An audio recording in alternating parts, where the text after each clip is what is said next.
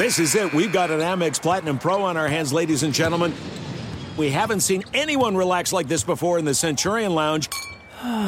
Is he connecting to complimentary Wi-Fi? Oh, my. Look at that. He is. And you will not believe where he's going next. The Amex dedicated card member entrance for the win. Unbelievable. When you get travel perks with Amex Platinum, you're part of the action. That's the powerful backing of American Express. Terms apply. Learn more at americanexpress.com/withAmex. It's Freddie Prinze Jr. and Jeff Dye back in the ring. Wrestling with Freddie makes its triumphant return for an electrifying 4th season. Hey, Jeff, are you ready to rumble our way into an all-new season of Wrestling with Freddie? You better believe I have. I've been practicing my body slams, and I'm jacked. All right, don't go injuring yourself now. We'll be highlighting the best stories and matches of the week in wrestling from AEW, WWE, and have one-on-one talks with the best talents in the world of pro wrestling. Listen to Wrestling with Freddie on the iHeartRadio app, Apple Podcasts, or wherever you get your podcasts. The Elevation with Stephen Furtick podcast was created with you in mind. This is a podcast for those feeling discouraged or needing guidance from God. Together in this podcast, we'll dive deep into Scripture, uncover the powerful truths that will help you rise above your limitations and embrace your full potential. We're here to equip you with the tools you need to conquer life's challenges. Listen to Elevation with Stephen Furtick every Sunday and Friday on the iHeartRadio app, Apple Podcasts, or wherever you get your podcasts. Ever been ringside and got blood on you? Oh, all the time. This is the Sports Illustrated Boxing Podcast. Anthony Joshua is a composed and ferocious finisher. Watch this. Andy Ruiz is the heavyweight champion. Hosted by SI's Chris Mannix. That was really embarrassing. That was my moment. Now with interviews, analysis, and everything going on in the world of boxing. When you have talent, you are given another chance. Here's Chris Mannix. You've accomplished a lot in your career. Tonight, more than 70,000 people, an indoor record in the U.S., came here for you. What does that mean to you? Hey. All right. What a night. Texas, Arlington Stadium, 70,000 plus people. Canelo Alvarez stopping Billy Joe Saunders, picking up a third piece of the 168-pound title. I was there. Man, that was there as well. Still in Texas, Mike Coppinger, senior boxing writer over at The Athletic. What's up, Mike? Chris, how's it going? Good to talk to you again, I guess a few hours later. Still buzzing from that night, huh? Still, I mean, it was a surreal experience to be standing there in the middle of the ring with 70,000 people around me. We're still... At least I am, programmed to, look around and be like, all right, crowds in the stands, are we ever going to get that back? I mean, there was a time I thought, Mike, it might be years before we got that type of crowd back in the stands. Now, you can certainly debate the health merits of it. Was it the best idea in the world to do something like that? But, I mean, it just felt, I don't know about you, but it felt good to kind of be part of a big fight atmosphere once again. Yeah, I mean, it was probably the best atmosphere I've ever been a part of. I don't know if that's me being a prisoner of the moment, coming off a pandemic and coming off a great night, but it was the indoor attendance record in the U.S., so I've never been part of a crowd that big, for one. For two, obviously the pandemic. It was weird. You said it felt surreal. In a way, it felt like normalcy. It felt like we never even left. Yeah. For me, the best atmosphere, and I don't know if you were there, Ruiz Joshua won. I was there. MSG. Yeah, that to me was not only just because of the atmosphere, because of what the Brits brought to MSG, but what happened in the fight.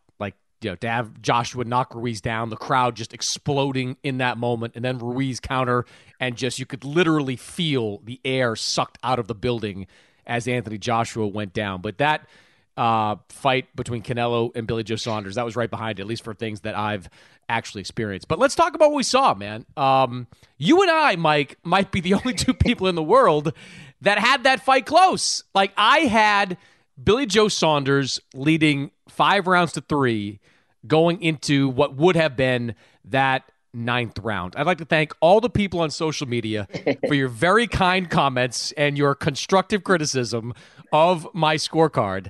And I'm sure, Mike, that when you posted what you had, how you had the fight, you probably heard the same type of stuff. But I'll let you go first, because I've written a little bit about it on SI.com, and and I'll talk about it more here, but tell me what you saw in that fight, because you clearly saw, like I did, Billy Joe Saunders doing some effective things to keep him in the fight. Yeah, I have my scorecard right here. Chris, I gave Saunders the first round. I thought it was a very close round, but you and I do not score fights like Harold Letterman. God rest his soul, he was the best. He and a lot of others seem to score the fights the same way, which is whoever's coming forward, whoever's pressing the action, that guy wins the rounds. That is not how I score a fight, and it's obviously not how you score a fight, because I'm looking for who's controlling the ring, who's maybe making the other guy miss, maybe landing some good shots here, who's making the other guy do what they want to do. And I saw Billy Joe Saunders using excellent footwork, really using the ring, walking Canelo into shots. I think it was the third or fourth round. Saunders landed 3 or 4 big looping left hands that, Canelo walked through them because he's Canelo. That doesn't mean they didn't score. If I look at it here real quick, Saunders I gave the first really close round. I gave Canelo 2, 3, and 4, and then I gave Saunders 5, 6, and 7. And I remember the 7th being really, really close. I thought 5 and 6 were pretty close for Billy. I'm pretty clear for Billy, I do think so. And I watched it back on the plane ride home, and I gave Saunders 1, 4, 5, 6, and 7. Watching it back, I'd take 4 away. I'd give it to Canelo. I think that some of the shots I thought I was seeing Saunders land, he really wasn't, and Canelo was a little bit more effective than I give him credit for. Other than that, everything else is defensible to me. Like 5 and 6, I'm with you. I thought they were pretty clear Saunders rounds. 7, I thought Saunders edged it. And then 8, of course, Canelo just dominated there. So, Canelo has a history. 2 things here. 1, Canelo has a history of kind of losing the first round. I actually gave Callum Smith the first round against Canelo, largely because Canelo doesn't do anything in these very early rounds. He kind of tries to, I hate using these phrases, but download his opponents and figure out like what they're going to be doing in there. The other thing to remember too is that as great as Canelo is, his decisions are often not lopsided.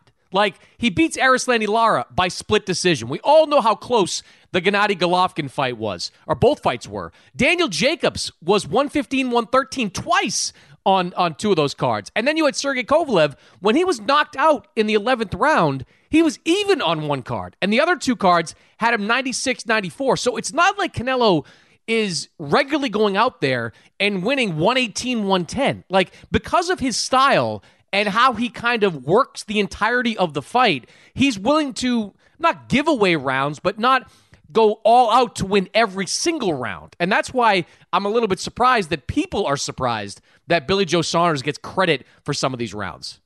Yeah, and speaking of what you just said about Canelo trying to work the entirety of the fight, one thing I noticed last night, well, not last night, but Saturday night that I haven't seen in a while, was Canelo really with his mouth wide open. He looked tired to me. And I think that was because, if I'm right, he was really missing widely and badly on a lot of those shots. And there's nothing, as you know, more tiring than throwing some big, massive looping shot and missing.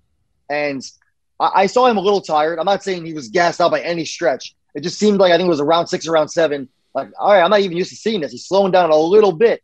But I will say real quick, on the social media front, I noticed that for once, because I'm used to having the same thing as you, like, go learn how to judge. You shouldn't be in this and that. I had a pretty good split last night, and maybe it's because I have a lot of British followers on Twitter, but I had some people saying, wow, Mike, you really know how to score. And then, of course, what the hell are you watching? Are you crazy? Canelo's killing him.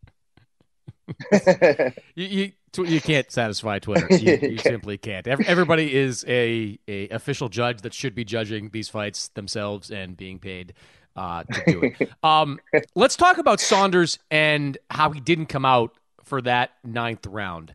Now, my take on this is like, look, Saunders' injury was clearly serious. We learned after the fact, as you reported after speaking to Eddie Hearn, he has fractures in his orbital bone. He's going to have, or at least as we record this, probably has had surgery already and will be headed back to the UK on Wednesday, going to be on the shelf for a very long time. Anyone that knows boxing knows those orbital bone injuries are serious. Kell Brook first broke his orbital bone against Gennady Golovkin, did it again against Errol Spence. He was never the same fighter after that. But Billy Joe Saunders, Mike, opens himself up to criticism for not continuing because of his big mouth. Because he has said in the past that he would never do exactly what he just did. Very recently, late last year, Billy Joe Saunders very public about Daniel Dubois' decision to take a knee and not continue against Joe Joyce. Daniel Dubois, who had almost the exact same injury as Billy Joe Saunders suffered there. So while I don't think Billy Joe Saunders has anything to apologize for with an injury like that, maybe he learns a lesson that, that injury is real and you simply can't fight through it. Yeah, it's a lesson for a lot of fighters, I think. And you open yourself to criticism, like you said, when you say something like that and then it happens to you. But, in real time when I was watching it, I was definitely surprised if I was being stopped, considering how close it was. I didn't think it was a bad stoppage necessarily, even without knowing the injury, because I saw the eye closed, and I said to myself, okay, Canelo just gave him an absolute whooping in that round. There's no way with one eye he's going to come back and now turn the tide. So, look, I'm of the opinion of this is a dangerous sport. This is the fight game. Obviously, you're taking blows to the head. If it's clear you're not going to win other than some Hail Mary, just stop the fight. Like, there's no real glory or moral victory in going the distance. It's nonsense. But it was a great stoppage by Mark Tibbs. I mean, for people listening, this was what they call a quadrupod fracture, which means that there's 3 components to the orbital bone surrounding your eye. All 3 of those are shattered, and then the 4th part is just the entire complete blowout. That's what they call it, and it's the worst thing possible. We're talking about slicing your face open, inserting a metal plate in there, and then stitching that back up. Like you said, he can't even fly back till Wednesday because of the air pressure of flying back, and it would just blow up. And I don't know. You have to wonder, A, does he fight again? And if he does, is he ever the same? Yeah, that's a really tough injury to recover from.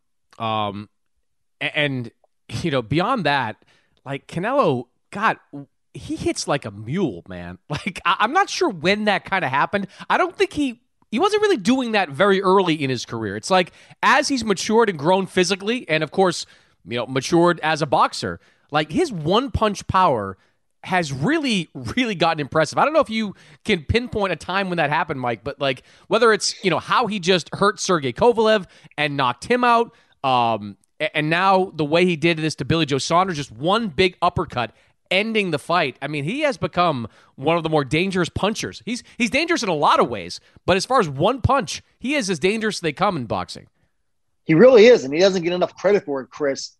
I think back to when Canelo moved up from 154 to 160 to fight Triple G. And yes, he fought Chavez at 164 before that.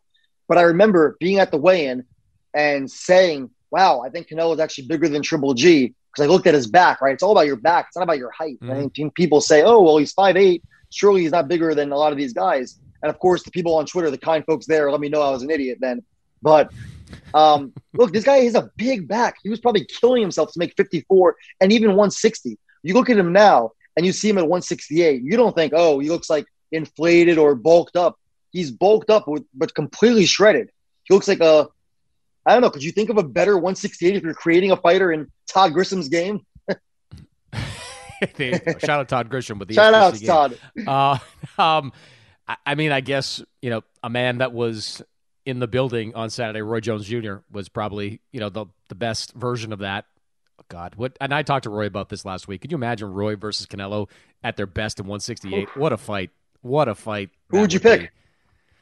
I can't bet against – I think Roy is – we have this conversation about Canelo. Canelo's on his way to being an all-time great. Roy is or was, at that point. But it's such a contrast, right? It's like, I mean, two of the fastest pair of hands in boxing history. Like, just blurring hand speed. Roy would probably try to time Canelo more.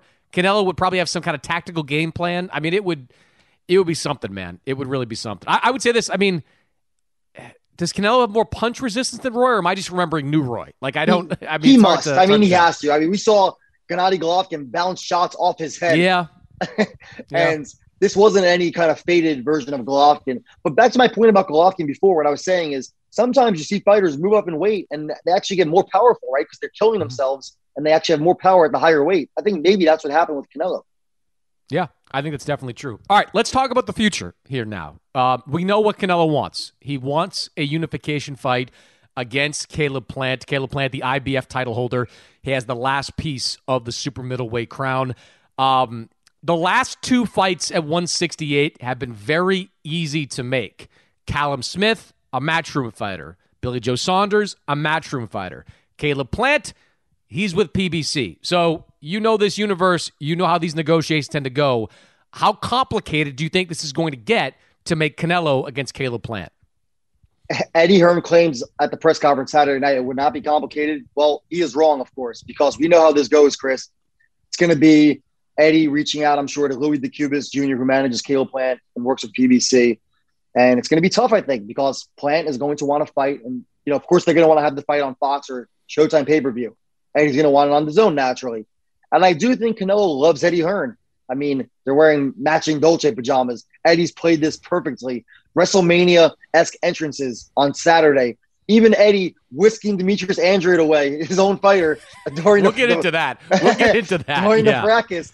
Eddie's played it perfectly, and I don't know what's going to happen. I suspect that Canelo, we've heard him talk over and over about how much he values loyalty, right? How loyal he is to Eddie Reynoso, how much he disliked what he felt was disloyalty from Oscar De La Hoya. So I think that has to count a little bit with Eddie Hearn and Canelo. But obviously everyone has a price, and I wouldn't be surprised. I've heard floated around, maybe Heyman comes and says, all right, I'll give you a 3-fight deal. First, we give you Caleb Plant, we give you Jamal Charlo then, and then David Benavidez, something like that. Maybe it's so much money you blows him away. I don't know. But, if I had to bet right now, I'm saying Eddie Hearn's going to be involved. Oh, I think Eddie's involved with Canelo forever. And I think where Eddie is going to have kind of a dicey situation is because of his affiliation with DAZN and how the work he does there. But I'm sure Eddie has said to DAZN executives, look, I'm going to do everything I can to bring this fight to DAZN, but Canelo's the boss. And if he decides this is the package that he wants to take, I'm going to go with him, and I'm going to promote his fights on that side of the street. It's funny, like, Canelo's kind of had the opportunity to sign that multi-fight deal with PBC before, hasn't he? Like, there have been talks between those two sides. Do you think Canelo even wants a multi-fight deal? He seems to really enjoy the freedom that comes with, doing 1 and 2 fight deals. I mean, the 2-fight deal was really a 1-fight deal, right? He got a tune-up in Avni Yildirim and then the real fight against Billy Joe Saunders. It strikes me, Mike, being around Canelo over the last, 6 to 8 months, that this freedom, he really likes it. Being able to pick and choose who, when, and where, and on what network he fights. Yeah, I definitely think he doesn't want to get entangled with anybody again after the experience he had having to see Golden Boy and all that. But I want to just say, I want to get your thoughts too. Let's say everything's equal, right? Money's equal, all that. I could see this being some kind of standoff where Canelo says, you know what? I'm with Eddie Hearn, and Eddie Hearn's going to say, I'm with DAZN. And then we have Caleb Plant and Louis DeCubas and Heyman saying, well, we're not going over to DAZN. We want pay-per-view. It makes more sense for us, and it's our deal. What happens then? Because Canelo seems dead set on getting that 4th title. I mean, Canelo has options, though. Like, Canelo, as much as Canelo wants a Caleb Plant fight, I think more people want a Gennady Golovkin fight for him, right? Like, I think there's still, whether you and I kind of know what the score is when it comes to Golovkin, where he is in his career and all that, and what might happen in that fight. But Golovkin Canelo 3 still captures mainstream interest way more than what Canelo versus Plant does. They're both still monster fights because Canelo's been involved with it, but Golovkin is a bigger fight. And you were there and you reported this. Like, Canelo seems amenable to the idea of a Golovkin fight at 168. It's probably not his first choice, but if things do get dicey and we do get that standoff that you're talking about, I could very easily see Eddie Hearn, who works on a peripheral way at least with Golovkin, saying, look, let's revisit this in December. Like, you want to fight 4 times this year? Let's do it in December. Golovkin's off. He's just hanging out, apparently waiting for Ryota Murata to become available in Japan. Like, let's just wait until December, and then we'll revisit those Plant conversations. Could you see something like that happening? Definitely. I could see it happening. The only reason I say that Canelo's dead set on it is because over and over he's hammered in every interview that he has to be undisputed. That's the only fight he wants. Of course, things can change. I would rather see the Golovkin fight. I mean, Caleb Plant's not even in the top 3 fights I want to see next for Canelo. I would rather see Golovkin. I'd rather see Benavidez. I'd rather see Jamal Charlo.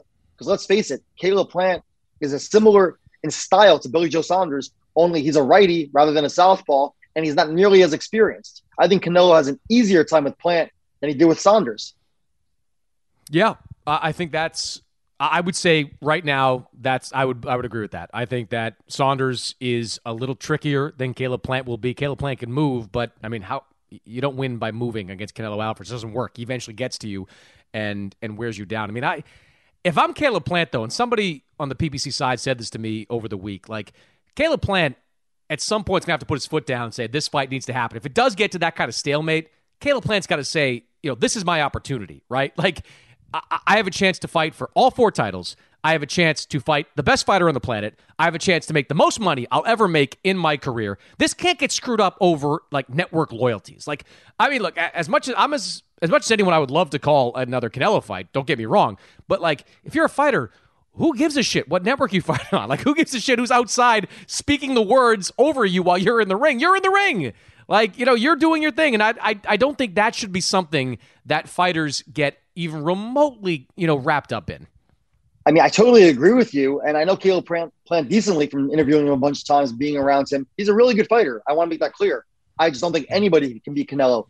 But to that point, Caleb Plant is a guy who is incredibly confident in himself and is really hell-bent on, seizing opportunities, making the most money possible, fighting the best. So I do think he would make sure the fight happens. But, and this is the big but, we've seen what happened with Jamal Charlo possibly being offered a fight with Andrade and all that. Al Heyman seems to have some kind of spell over these guys where all rhyme and reason goes out the window.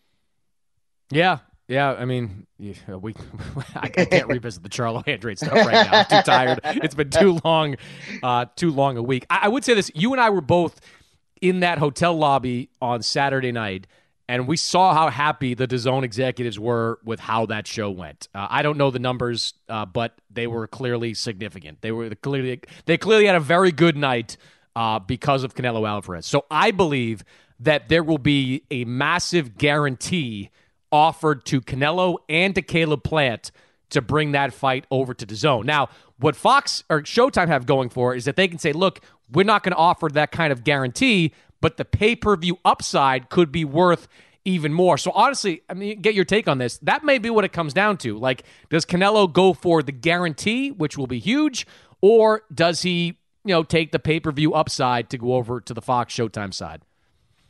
I mean, it obviously depends on how many pay-per-view buys you think it does. Off the top of my head. What do you think? Yeah, what do you think on that?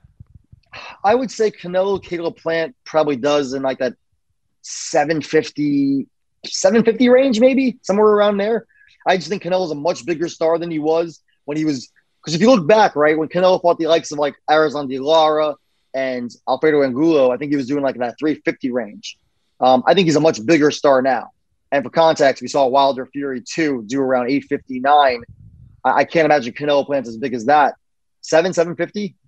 Yeah, and I don't know how the mechanics of that work or the finances of that work, but does that give Canelo more money than a DAZN guarantee? And plus, with Eddie Hearn kind of in the middle of it, you got to believe Eddie's like, look, just keep goosing the offer, DAZN. Like, just if you really want this, if you want to keep this momentum going, keep making those types of offers. So I don't know. I mean, I do think that I don't think this is going to linger, Mike. I don't think that Canelo's going to wait till like June, July, August, or July really, and wait for Caleb Plant to make a decision. I think there'll be substantive negotiations over the next month, and if a deal can't be reached, I do think Canelo will move on, at least for that September date.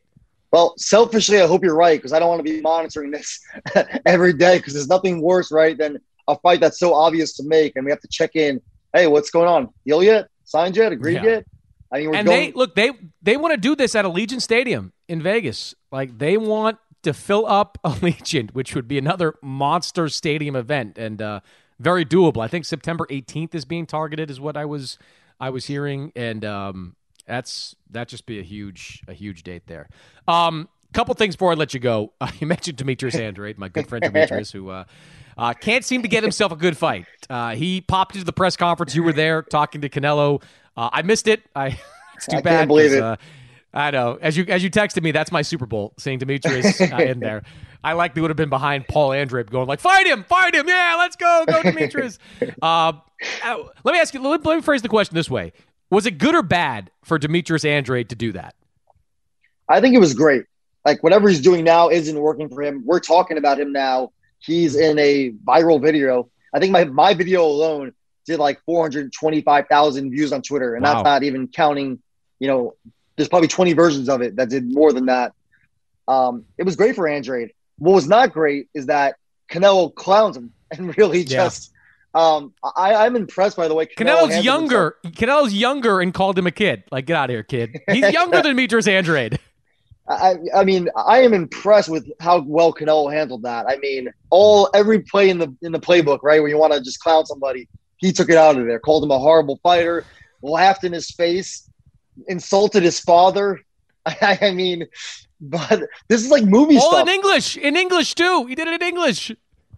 I mean, my question for you, Chris: how much bigger of a star can Canelo be showing this kind of personality in English? Oh, massive! And look, he did.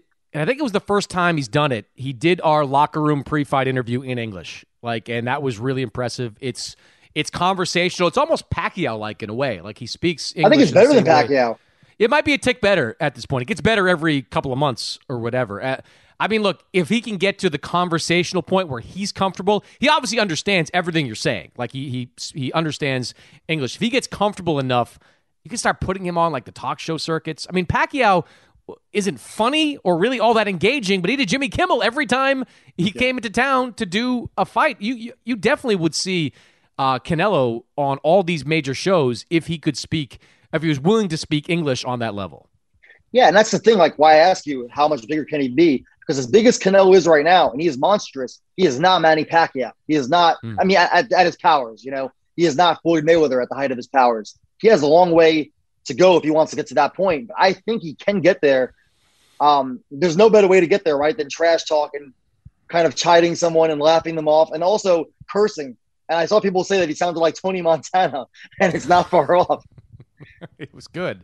And look, to put a button on Andrade, like, there's a pathway for Andrade to get a Canelo fight. He is the WBO's 160-pound champion. The WBO has this weird rule, and you saw who was it? Alexander Usyk exercise it recently. They have this weird rule where, if you're the champion in one weight class, if you move up, you become the mandatory challenger for the belt in the next weight class. Canelo, one of the 3 belts he has, is the WBO's 168-pound championship. He says, and we're going off his words here, he says even if he wins undisputed this year, he's going to stay at 168. So if Andrade fights like one more time this year, moves up to 168, he could at least force Canelo to make a decision, right? Like, say, either I'm going to vacate that belt or I'm going to face Demetrius Andrade, which would put Canelo maybe in a tricky spot. Look at you, going through the rule books of the sanctioning organizations, finding rule books. I love sanctioned bodies. Paco, what's up, Paco? Finding ways for your guy. I mean, I hate that this brackets last night actually wants me to see. Now I want to see the fight. I hate that it worked on me. And look, my question to you is, if the fight happens, are they going to have to pull you off the telecast for the zone for conflict of interest? I know it's. I'll be honest. Like, my feelings for Andrade are not like I think Demetrius Andrade is this unbelievable fighter. It's like I don't know why. I just don't know why guys aren't fighting him. Like, he's got a blank check behind him in Eddie Hearn, and he's got a belt. Like, those two things usually lead to big fights happening. And he's in his early 30s now, and nothing's happening. So when Canelo says, like, you never fought anybody, yeah, he's right, but it's not for lack of trying. Like, and it's not for lack of having resources behind him. You know what I mean? It's like, so that's my biggest thing always with Andrade. I loved Andrade's response, by the way, because it was so honest. He goes, yeah, a lot of people haven't fought anybody. And he's right. Who has Caleb Plant fought?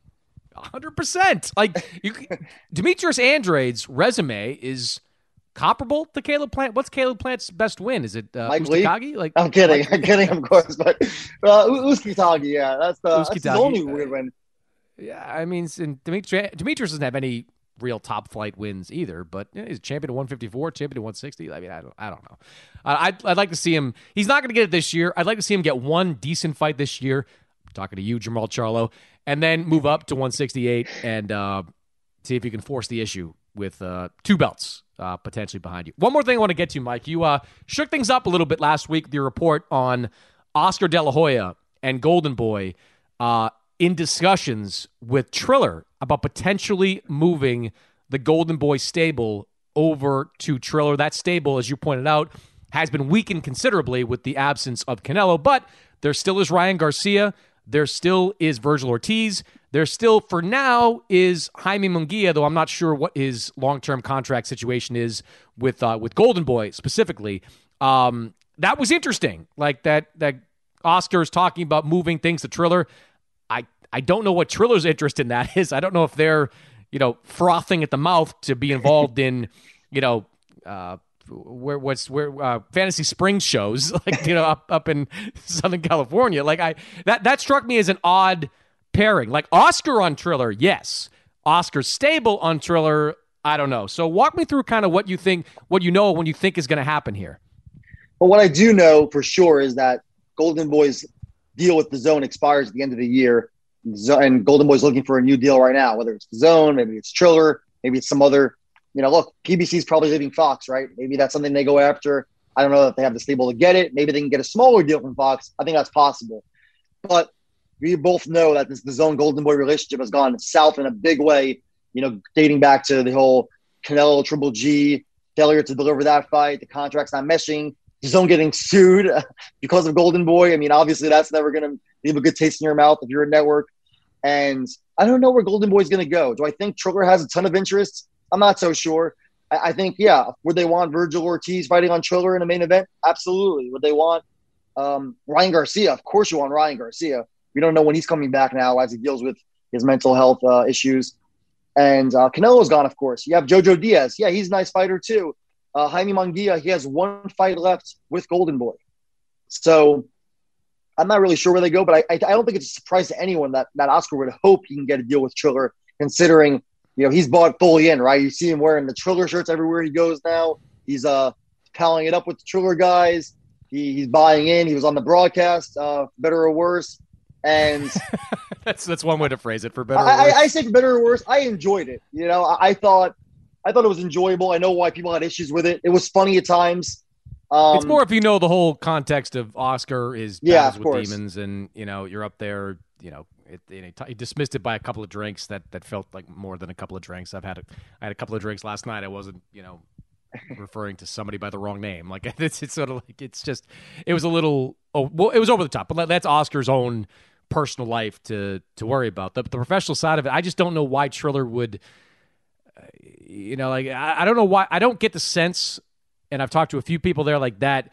They're into the whole building prospects and kind of being the HBO type. Like, I think they want to do events. And that's, Oscar's an event. Ryan Garcia's an event. But, probably 75% of the shows Golden Boy does every year, while valuable and interesting to a hardcore boxing audience, they're just not events. Yeah, I could see a scenario where maybe a Triller says, all right, yeah, we'll take Jojo Diaz and put him on, a Jake Paul versus whoever undercard, or we have Jaime Munguia maybe there's a couple of guys here and there. But like we say, who are there? Was there 4 or 5 really Golden Boy guys do you want, I would say? I think what's more likely is maybe Fox. I mean, where is Fox going to go? I'm hearing lots of different things. Do you think they want to stay in boxing in some capacity? I mean, I know there are some people over there that are feeling kind of burned over how this is all played out here with, I mean, whether it's even the last show, like Cornflake LaManna and Aristide Lara, like you literally had an hour of airtime before it on Fox from 8 to 9 that was then occupied because the last fight went 1 round by a swing bout and, promos like that. I know there are a few people over there that feel burned. I don't know if that means they just want to try something different or if they want out entirely, but I don't think they're jumping back into boxing with 2 feet, I guess is the way I would phrase it. Yeah, luckily, Chris, I was at the fight, so I didn't have to experience the that hour gap you talk about. It sounds awful. Yeah. Look, I know that a lot of the Fox executives are pretty sour on boxing, and who can blame them? I mean, they've gotten some bad fights. I mean, they've got some good pay-per-views, but some bad fights on Fox. And when I say bad probably doesn't do it justice. But look, it's still cheap content relative to everything else. They're spending like $1 billion in the NFL. There's no more UFC. Maybe they're paying, I think, $60 million to PBC right now a year. Maybe is there a scenario, I haven't heard this, but where they say, all right, look, Golden Boy, we'll give you, $25 million for X amount of dates. And they put on Ryan Garcia on pay-per-view, and they put on Jojo Diaz in the main event. I think that's plausible, whether it's Fox I think it's or somewhere possible else. too, Mike. It's just like one thing they've got to do, though, if they stay in this business, is that they've got to hire somebody for quality control there. Like, you've got to have a boxing person that is going to push back when, Erislandy Lara Cornflake Lamanna is thrown at you as a main event on Fox. Like, you just can't keep putting stuff like that on. You've got to have somebody in this business, I'm not even suggesting him doing it, but a Lou DiBella type, like, that understands this stuff. You know what I mean? Like, someone that understands how these shows work and what these matchups should look like. You say that, and I agree, but Showtime has a very knowledgeable boxing person in Steven Espinoza, and I don't know that he's quality controlling. We saw some of the fights that they were buying last year and the year before, and they were not good at all. To Steven's credit, he did buy a lot of really good fights from 2015 to 2018, somewhere in there. And the schedule is better right now. But there's still some big-time head-scratchers. Jamal Charlo versus Juan Montiel, David Benavidez versus Jose Uzcategui. I mean, Steven Espinoza knows boxing, and I'm a little confounded by that. You're just trying to get me to weigh in on Charlo Montiel, aren't you? You're just trying to get me. You're just trying to get the ire. I'm trying to it's like, what's that Bad Boys 2, woosah. Let me just woosah here on that fight until we actually get to it. Oh, man. But that's a conversation for another day. Mike, great work this week. Follow Mike on Twitter at Mike Coppinger. Read his stuff over at The Athletic. The Pug and Cop Boxing Show comes out a couple of times every week as well. Great podcast with our friend Lance Pugmire. Good to talk to you, Mike. Good to see you this week, dude. All right. Thanks, Chris. See you soon. All right, that's it for this week's episode. My thanks to my guests. As always, subscribe to the podcast over at Apple Podcasts. Rate, review. I appreciate it. And I'll see you next week.